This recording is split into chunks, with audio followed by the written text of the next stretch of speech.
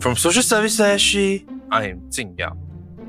Today, as part of our Civic Engagement and Action mini-series, where we speak to folks about expanding communities and spaces for sustained civic engagement and political participation, I'm joined by our co-host Isaac Neo, a political and security risk analyst. We chat briefly about his GE 2020 newsletter and his involvement in a number of other Singaporean initiatives and organizations before diving into his thesis titled Pragmatic Resistance as Counter-Conduct, Civil Society Advocacy in Singapore. He details how actors in the environmental and migrant worker sectors use non-confrontational and technocratic methods and shift between cooperation and contestation vis-a-vis the state.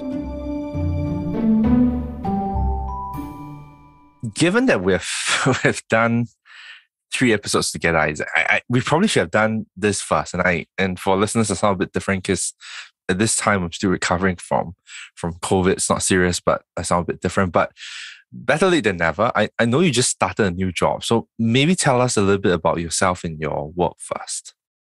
Yep, sure. So thanks for doing this, Jinyao. And sorry to hear that you're down with COVID. Hope you get better soon. I hope you feel better. I guess, we should have done this from the start, but better late than never. So a little bit about myself, I guess. So I should probably start by saying all opinions in this podcast are my own. They don't represent that of my employer. Usual disclaimer. So for myself, I work in the political and security risk industry. So for the past 1.5 years, I've been working as a security specialist at a health and security services firm. Sorry, but I'm not comfortable with naming the employer, but I'll just name which industry they're in. So what we do is that we monitor security threats in the APAC region, the Asia Pacific region. We provide intelligence, insights for MNCs mostly and their workforce. So corporate security related stuff, about business continuity, COVID related queries, travel security, and so on. So recently I'm still with the same company, but they've sort of assigned me to one of the big tech firms as an embedded analyst. So what it means is that I'm still with my company, but I'm with this firm and a dedicated analyst for them in the same field. So I deal with travel security. So my job role is sort of expanded a little bit. Now I'm in charge of helping them manage travel security program, but also a bit of what I've done previously. I'm advising their employees on what they should look out for when they travel, key dates that are sensitive security-wise, there's protests, conflicts, natural disasters, and so on. So in a nutshell, that's what I do. And if I recall correctly, we really first connected properly in June 2020, about 2 years ago, during GE 2020, when you ran a newsletter titled GE 20 Watch. So how did you get started with that, and what responses, as I was always curious what responses you were getting, putting out quite regularly, what responses you were getting from readers then? So a little bit of background about the newsletter for the listeners. So it was a newsletter on Substack that I started in the run-up to the last general election. So that was in 2020. I started it around the beginning of 2020 when it was ramping up towards the elections. The main motivation, I guess, was there was a lot of information related to the elections that were coming up. And of course, this became even more overwhelming once COVID kicked in. So the elections were definitely delayed a little because of COVID. They had to figure out how to hold it and so on. But then because it was a primarily online election, there was just way too much information that people were not used to. So I thought I would use this newsletter to summarize main developments related to the elections, sort of provide explainers, a little bit of commentary on what was going on, and really using my background, because my background is I come from a political science background. So I've studied this topic extensively and so on. So I thought I would use that knowledge to, help people understand basically what's going on. In terms of responses, so I didn't have much subscribers at the start. It's the usual thing where you release it to your friends, then they share it with their friends and so on. But it slowly grew more popular. At the end, I had over 1,000 subscribers. Actually, most of them I didn't even know who they were. They just kept streaming in. The more popular posts reached a few thousand views regularly. So still a small audience, small but dedicated. And the feedback that I got was that it provided good insights, because for a lot of people, they don't have time to read the news every day and so on. At the time, I was still doing my master's, so I had lots of time. Or rather, towards the end, not so much time, but yeah, more time than, normal working adult and so on. Yeah, so the feedback was that it was very useful. And I remember one of my friends, I think with my last post, so like after I posted a last post at the end of general elections, I shut it down entirely because I didn't want to continue doing it and saw no point. And one of my friends messaged me and said, like, really, thank you for all you've done. This was a very important resource at the time when not many people were doing this. So yeah, thought that was really good to hear and really sort of made the effort all worthwhile. Yeah, and both your professional academic background coming through, right? So you've been sharing about your professional background, political and security risk, your political science background. Our mini series on the podcast, the 3 episodes we mentioned, is titled Civic Engagement and Action, right? Through which we have spoken and we plan to speak to more folks about expanding communities and spaces for sustained civic engagement and political participation, right? Before I kind of go into the key for today's episode, which is your thesis, I know personally you've been involved in a number of initiatives and organizations in the country, right? So maybe share a little bit about, to the extent you're comfortable, about your engagement and participation in the space and how you've been involved in the past years. Yep, sure. So I think I have to start by saying that I still don't consider myself much of an activist. Yeah, I just like to write about activism, and there are initiatives and organizations that I've been involved in, like you said. But, I don't know. My idea of an activist is, the people overseas who are like marching, they're putting forth public statements and that sort of thing. My activism, or rather, my efforts at civic engagement, tend to be more behind the scenes. I'm not too public about it. This is probably like the most public that I'm being. But yeah, so yeah, I should just preface by saying that. Yeah, so I guess a few of the initiatives I was involved in university. I was in NUS. Yeah, I did political science. I joined CAPE, C-A-P-E. So that was the Community for Advocacy and Political Education. And that was in UNUS, right? As in, it was affiliated with UNUS. Yeah, so it's affiliated with UNUS, but all NUS students could join. So there were not many NUS students, but I was part of it. I got roped in by friends and so on. That tends to be a theme with how I'm involved in initiatives and so on. But anyway, so I felt it was a very unique organization because, like you said, it's affiliated to UNUS. They had a bit more autonomy than the other organizations in NUS. To be blunt, they were less sanitized, if you get what I mean, than other organizations.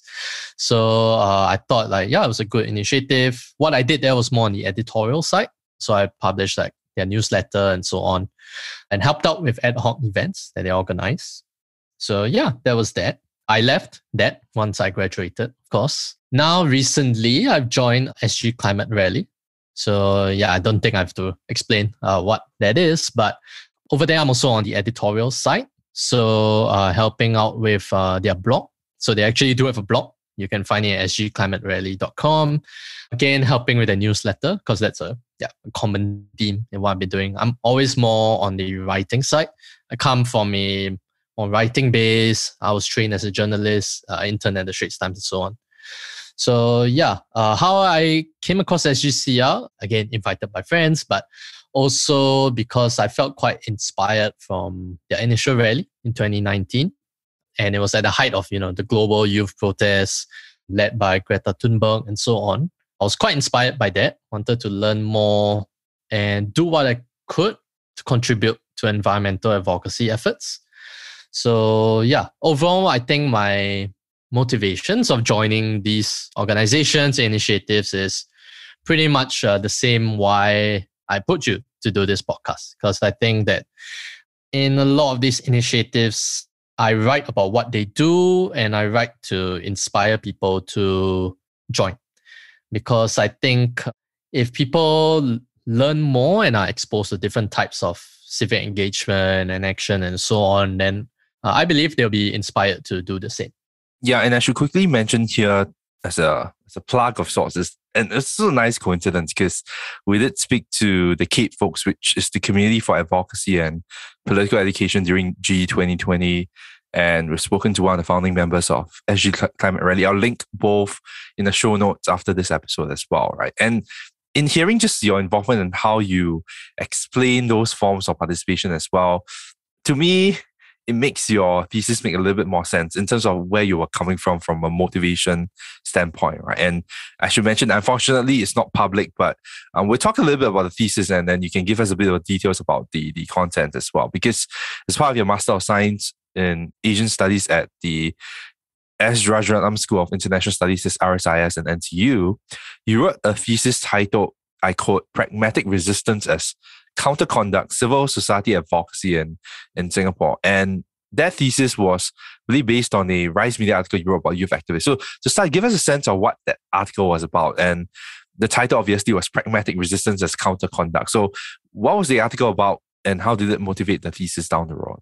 Yeah. So a little bit of background to how the article came about. So the article was about youth activists, and I approached Vice Media as a freelance writer towards the end of 2018, I believe. Yeah, it's published in 2019.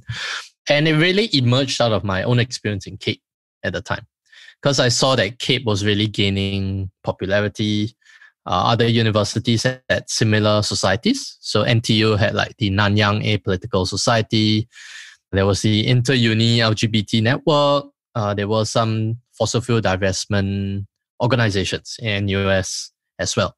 So I took those experiences. I spoke to several people in these organizations and asked them about their, how they conceive of their activism and so on, and what methods they were using. So it started off very broadly, and I situated it within, a broader history of student activism in the past. So you have the Chinese middle school riots in 1954, the predecessor to NUSU in the 70s, and so on. I should know the name of that, but yeah. Yeah, I think it's Yusu. Yusu, yeah. It was something. Yes. I read it's really similar to the abbreviation for the current one. Yeah. Yeah. So that was the historical part. And one thing kept emerging as I was interviewing people for that article. So I realized they were talking about like a range of advocacy methods. And, some of them said like, we don't want to challenge the government. We're not out to do that. We're just out to educate people and hope that they in turn feel inspired to take action and so on. And yeah, this was quite surprising because, I thought like youth activists would be like, very strident.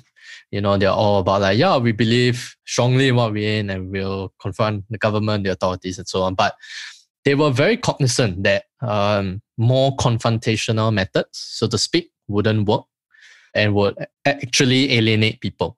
So that's why they framed their activism that way. Yeah, I thought that was very interesting. So after I did the article, then as I pursued my master's, I wanted to delve into this and develop this into a more rigorous academic article.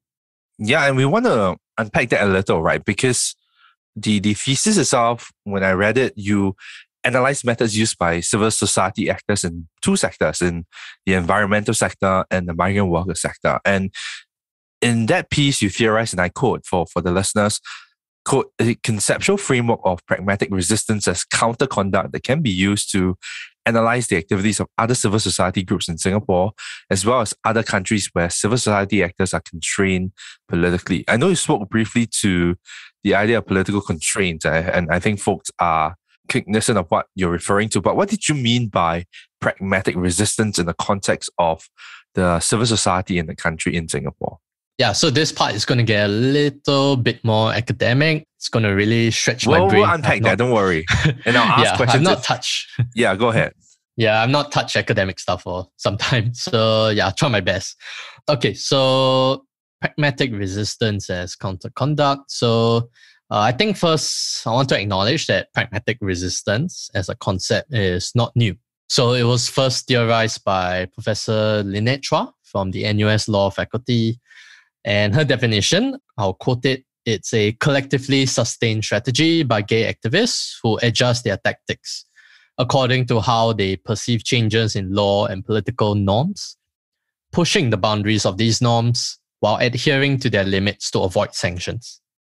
So in this case, the sanctions are like the political constraints that we referred to earlier. I don't think I need to explain those, so I'll just go ahead. But so going back to these norms, these include like rejecting openly confrontational methods, the preservation of social stability to maintain economic growth, preserving the ruling party's political power, and desire for legal legitimacy. So these are all of her article. And she used mostly LGBT groups in Singapore as a case studies for this. Now, so for my thesis, I wanted to build upon this because I thought this made a lot of sense to me. And it actually matched what a lot of the student activists that I talked to were referring to. You know, they reference a lot of the same things that Prof. Chua was talking about. So what I brought in were two concepts. So firstly, the concept of governmentality. So governmentality is a Foucauldian concept. So it relates to how political rationalities affect how individuals self-govern themselves. Okay, so in a less extreme way, it's like how do individuals sort of conduct themselves according to a certain rationality that's pervasive throughout society. And in this case, I put forth that there is a pragmatic governmentality that shapes the conduct of civil society actors in Singapore, where their engagement with the state is very much technocratic, more relying on technical expertise, framing their actions as problem-solving and non-confrontational in nature. So still very much in line with what Prof. Chua said. And then I brought in another concept of counter-conduct, so another Foucauldian concept. So counter-conduct, so we talked about how governmentality affects these actors' conduct. So now counter-conduct, Foucault defines it as the struggle against the processes implemented for conducting others. In other words, the will not to be governed thusly, like that, by these people at this price. Basically, what he was analyzing is how forms of resistance take on subtle forms of contestation rather than open protest or overt confrontation. So these include like people attempting to redefine what conduct means in the first place, or relying on expert knowledge to foster what Foucault referred to as self-governing practices, or forming, pressure groups outside the realm of conduct entirely. Okay, so we have these concepts and tying it all together. What I argued was that, so civil societies, they frame their actions largely according to pragmatic norms. So like non-confrontation, preserving social stability, blah, blah, blah, that Prof. Chua had put forth and all that. And then they strategically adapt by pushing the boundaries of such norms while adhering to their limits. So this is the pragmatic resistance part.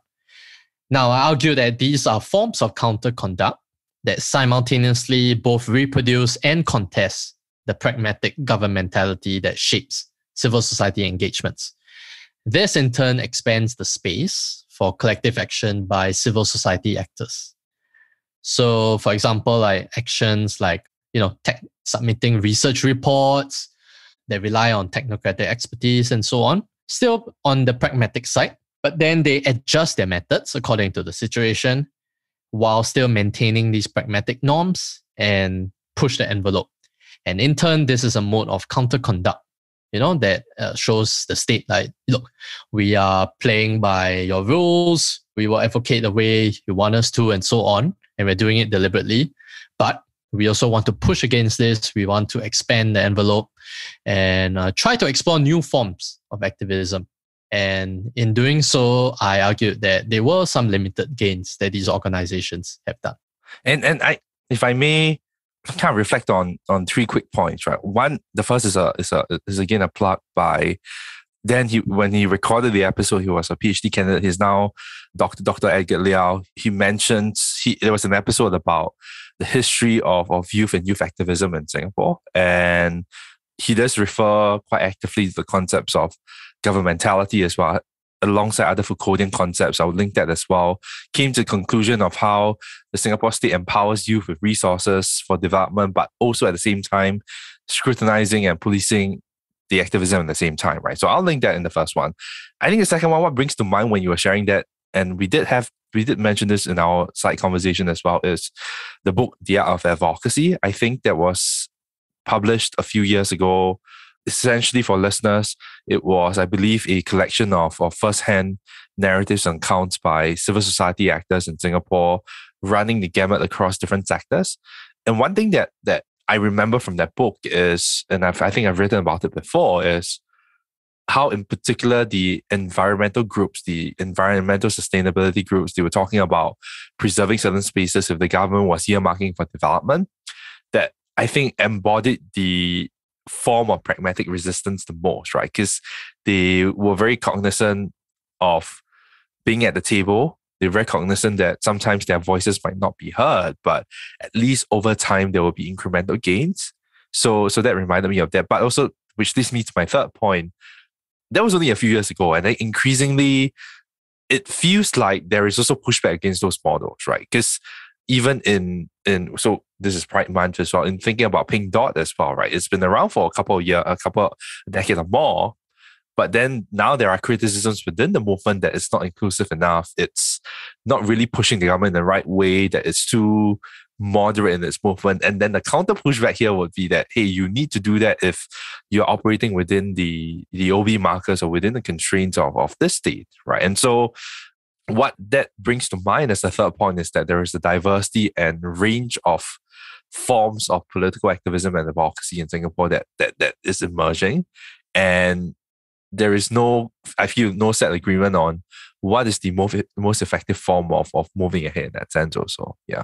I know there was a lot, so I want to make sure you get a chance to respond before we dive deeper into your thesis as well. Yeah. So, you talked about the art of advocacy. So that was actually a source that I used quite a bit throughout my thesis. Yeah. So I bought the book when it first came out and so on. I found it very useful, but also a great insight into activists because, and I think I mentioned it in my intro, scholars have written about how the state constrains civil society activism and so on, but there's very little written on what methods these activists use. And in fact, that was one of the sort of motivations of my thesis. I wanted to put forth the methods that they use and then analyze them in that sense.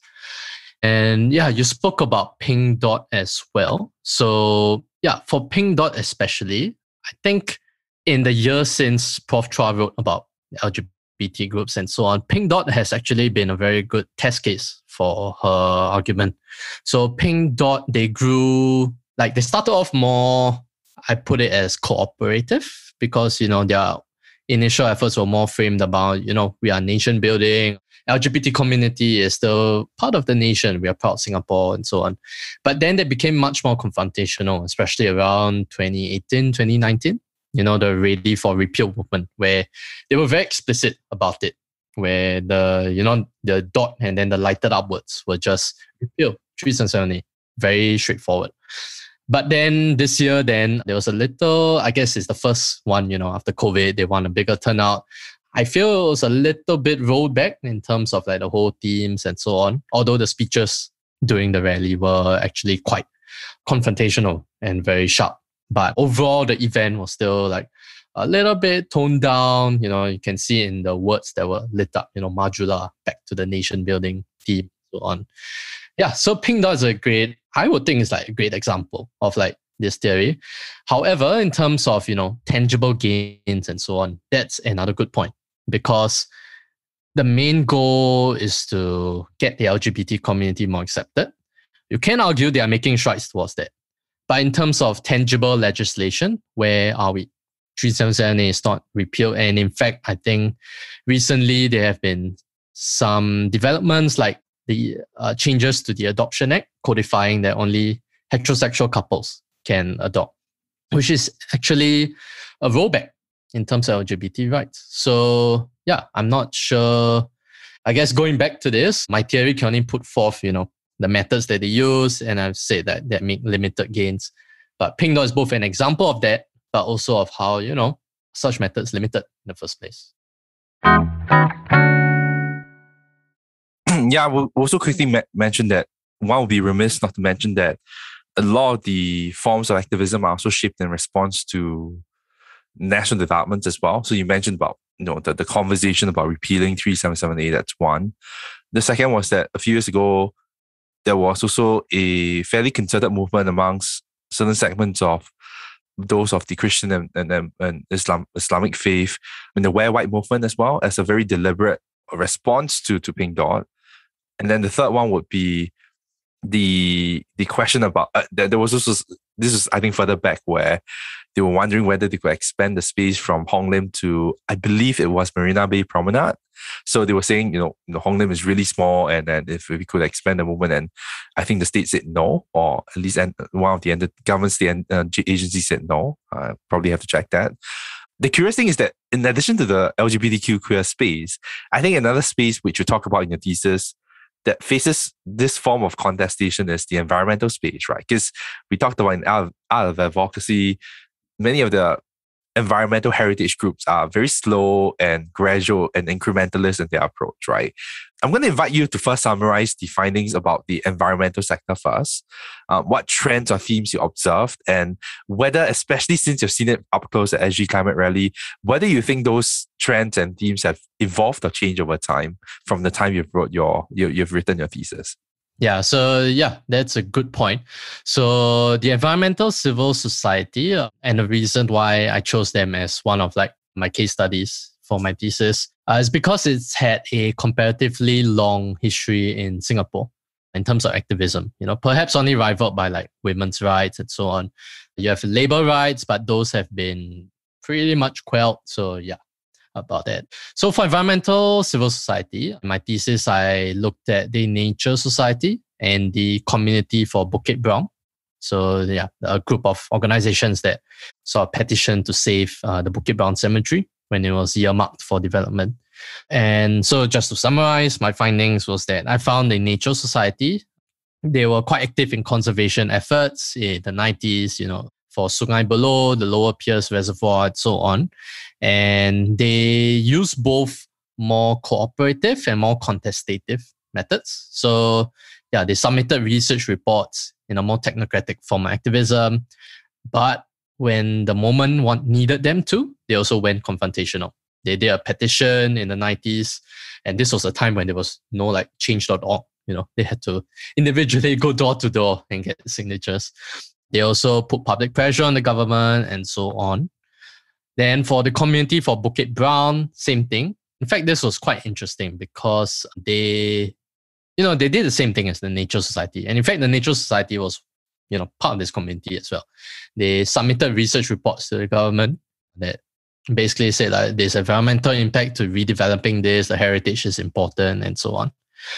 But they were thoroughly rebuffed. So at one of those closed door meetings with the government and these organizations, they were essentially told, look, the redevelopment is going ahead. We are just here to tell you more about it and so on. And so they were rightfully pissed off. So they just released a public statement, saying look, we are unhappy with this. Can the government answer our questions and so on? And they effectively made it a public debate. So that was the point where I saw it as one step forward. They really pushed the boundaries that has not happened before, or at least not so publicly. So, and they were successful in saving some of the graves in the cemetery. They achieved some concessions on the building of the highway over the cemetery and so on. And they gained seats on the committee to manage the heritage of the Bukit Brown site. So that was that for the examples that I explored in my thesis. And we see the same patterns emerging in the latest environmental civil society groups and their activism. So things like fossil fuel divestment groups in universities, they hold closed-door negotiations with the university admin, but they also launch petitions and so on. I think recently there was a coalition of these divestment groups made of students from unis. They released a full-length research report on it. So, and this was a good blend of both cooperative but contestative methods, because this is a research report. It's meant to be more technocratic. They've done the research and so on. But it's also contestative because they are directly confronting the university admin saying, these are our findings. Now, what are you going to do about it? And this is all out in public on social media, in the press, and so on. I belong to SGCR, so I have to plug it. So SGCR also held the first ever rally. First ever climate change related rally in Singapore in 2019. But they also engage in closed door engagements, of course, together with other groups. And the youth activists, again, similar to the fossil fuel divestment activists, they released a statement from the youth climate activists before COP26, the big climate change negotiation conference at the UN last year. So urging Singapore to take more climate action. And this report, again, well-researched, they consulted climate scientists and so on, but it's also much more confrontational than the methods used in the past. So I think, in summary, I think environmental civil society is where you see what I would say is the best example, pragmatic resistance that we see so far.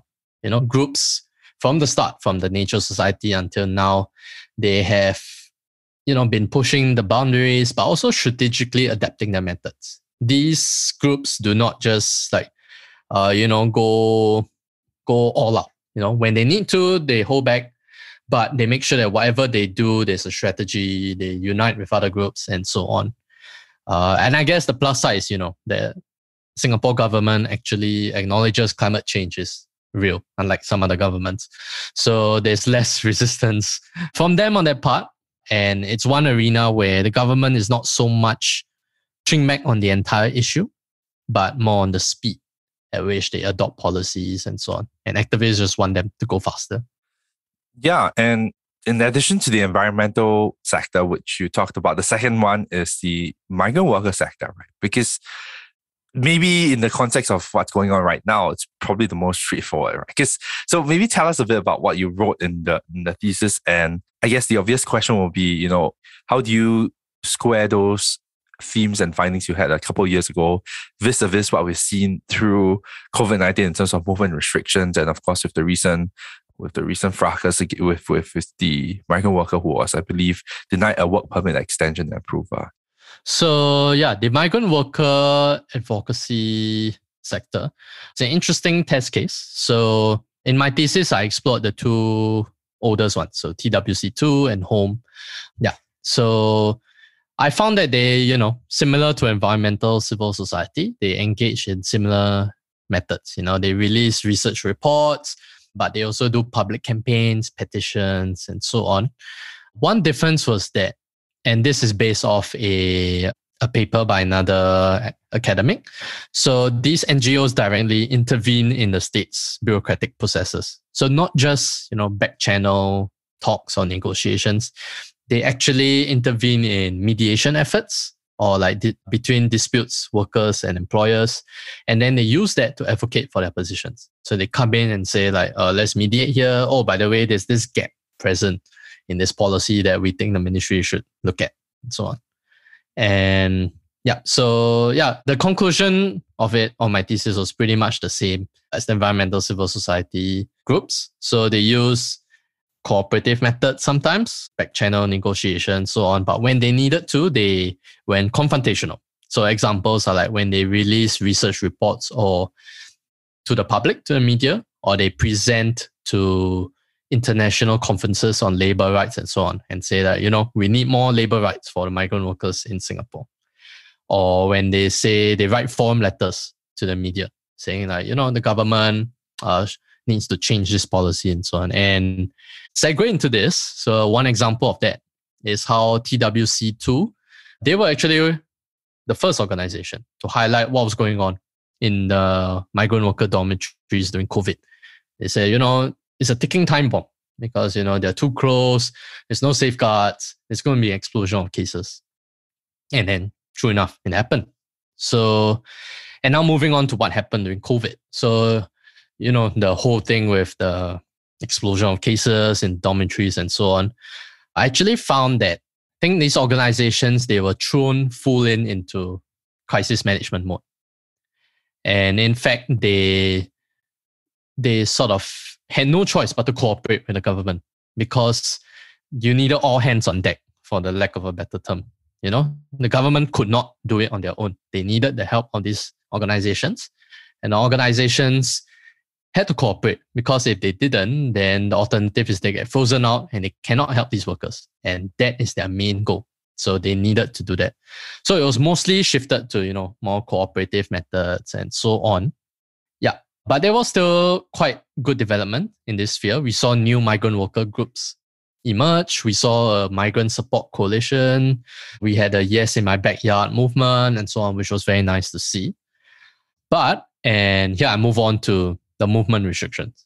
So they were subject to the most stringent movement restrictions among any group in Singapore. And they've only been relaxed very recently. And in fact, they do still need to apply for passes to visit certain places. So, it's not relaxed entirely.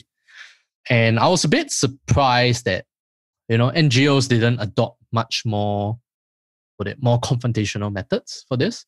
Because from what I understand on my end, I spoke to some of the people involved in this sector. Yeah, so I can't name who I spoke to and all that, but yeah, they were telling me, behind the scenes, organizations were pretty much united on one thing. They were telling the ministry, why are they not released? And their opinions, not their opinions, they were backed up by public health experts who were very upfront in the media. In fact, more upfront than I've ever seen the public health experts be. They were saying, look, in terms of on an epidemiological basis, they're the most vaccinated group. All they do is go to work and come back to the dorms, So why aren't they being released when the rest of Singapore are free to roam about? I think at the time, Singaporeans could go out in groups of 5 and then became groups of 10 and then virtually no restrictions while there were still limits on the migrant workers. So I was a bit surprised here that the groups didn't adopt more confrontational methods. I think, people should, study this and so on. I wonder if, a citizenship element plays a part for this, because, these NGOs are mostly run by Singaporeans and so on. And there are some organizations which have migrant workers as part of their organization. And here I go on to what you mentioned, the most recent example of MOM deporting a migrant worker activist. So I don't want to really comment on the full extent of the case. But what I will say is that looking at how the statement was worded and so on, they use phrases like, we have renewed his work pass despite his activism and so on. On one part, I thought especially the last line of the statement, they say he has overstayed his welcome. I thought that was, in my opinion, immensely insensitive. Okay. And I think, in my opinion, the statement actually shows what the state thinks of activism in this sector, which is that, if you're not Singaporean, you're just here to work and so on. So you can go as far as we'll allow you to. But remember, we hold the power to renew the work passes and so on. So you step out of line, off you go and so on. So I think while there were some developments in this sphere, migrant workers joining these organizations, I think this will have a very chilling effect on them. And I think the migrant worker organizations themselves will look at this and say, okay, we might need to take a chill for a while, try not to push too hard and so on. So there's definitely going to be a little bit of chilling effect in this sector. Yeah, which is consistent with what you've been writing. You've written and us talking about it, right? Because essentially you've been talking about this mix of non-confrontation and technocratic approach, and this shifting between cooperation and contestation, right? In the migrant worker space, something you alluded to without commenting on the legality and politics of it, or what's undeniable is that whether you agree or not, the groups, I think some of them are making a more concerted effort to yield space to the community members themselves, who are the migrant workers themselves, right? You see this also with folks who work with low-income households as well, right? Rather than take over that process, how do you respect the agency of the individuals in the community and actually yield space to these individuals? And I don't think most of the groups have quite figured that out yet. As in, I think it's very well intentioned.